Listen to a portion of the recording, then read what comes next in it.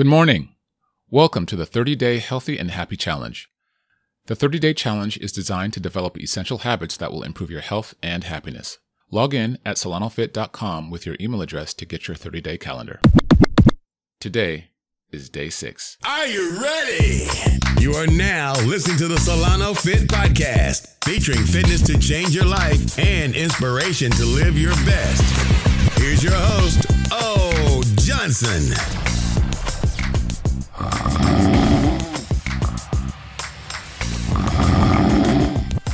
Do you know anyone that sounds like that? It might sound familiar.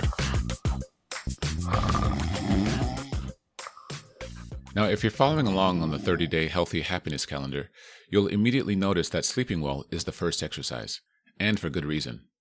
It's the bedrock for a successful day. Do you know that being positive requires energy?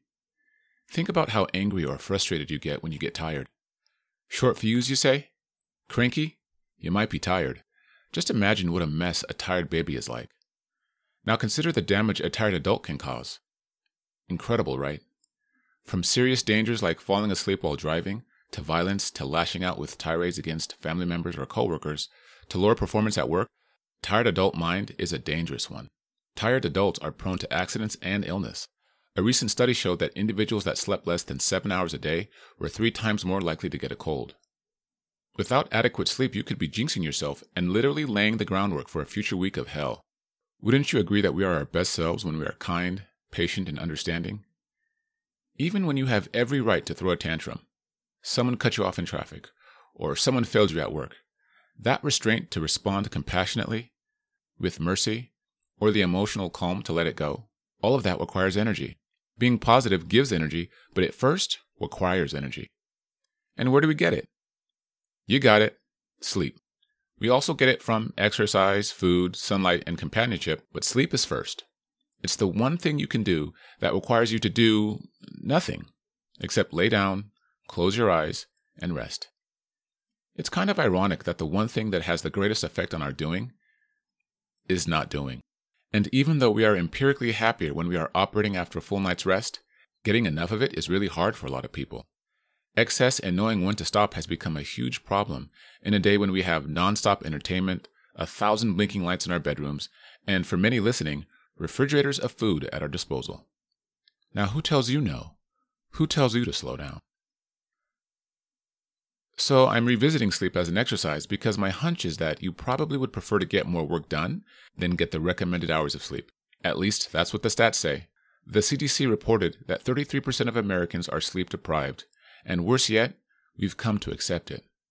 Show me someone feeling sluggish and groggy, I'll show you someone miserable. It's not often that you hear of someone being groggy and happy. Zombies don't smile. At least I don't think so. Somewhere along the line, we accepted this idea that sleep was a luxury and not as vital to our health as clean water or air. 100 years ago, we slept more. Don't get me wrong, the 19 teens were by no means a walk in the park. There were riots, strikes, political upheavals, and yet, according to the research, we slept 2 hours more a day. Okay, pop quiz. Don't get nervous. How are you sleeping? A. I'm sleeping well, 7+ hours most nights. B. I sleep less than 7 hours most nights. C. I have a hard time going to sleep at all. D. I'm not really sure how I sleep. The reality?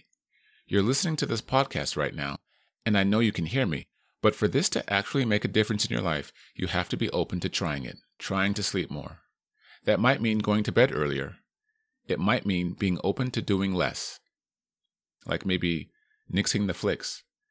And that's a real challenge. But if it were easy, everybody would be healthy and happy, right? Here's an idea, especially if you're not sure how you sleep day to day. Use the 30-day calendar to chart your sleep each night, regardless if you're using it as one of your 3 exercises. If you succeed in sleeping 7 hours or more, check the box.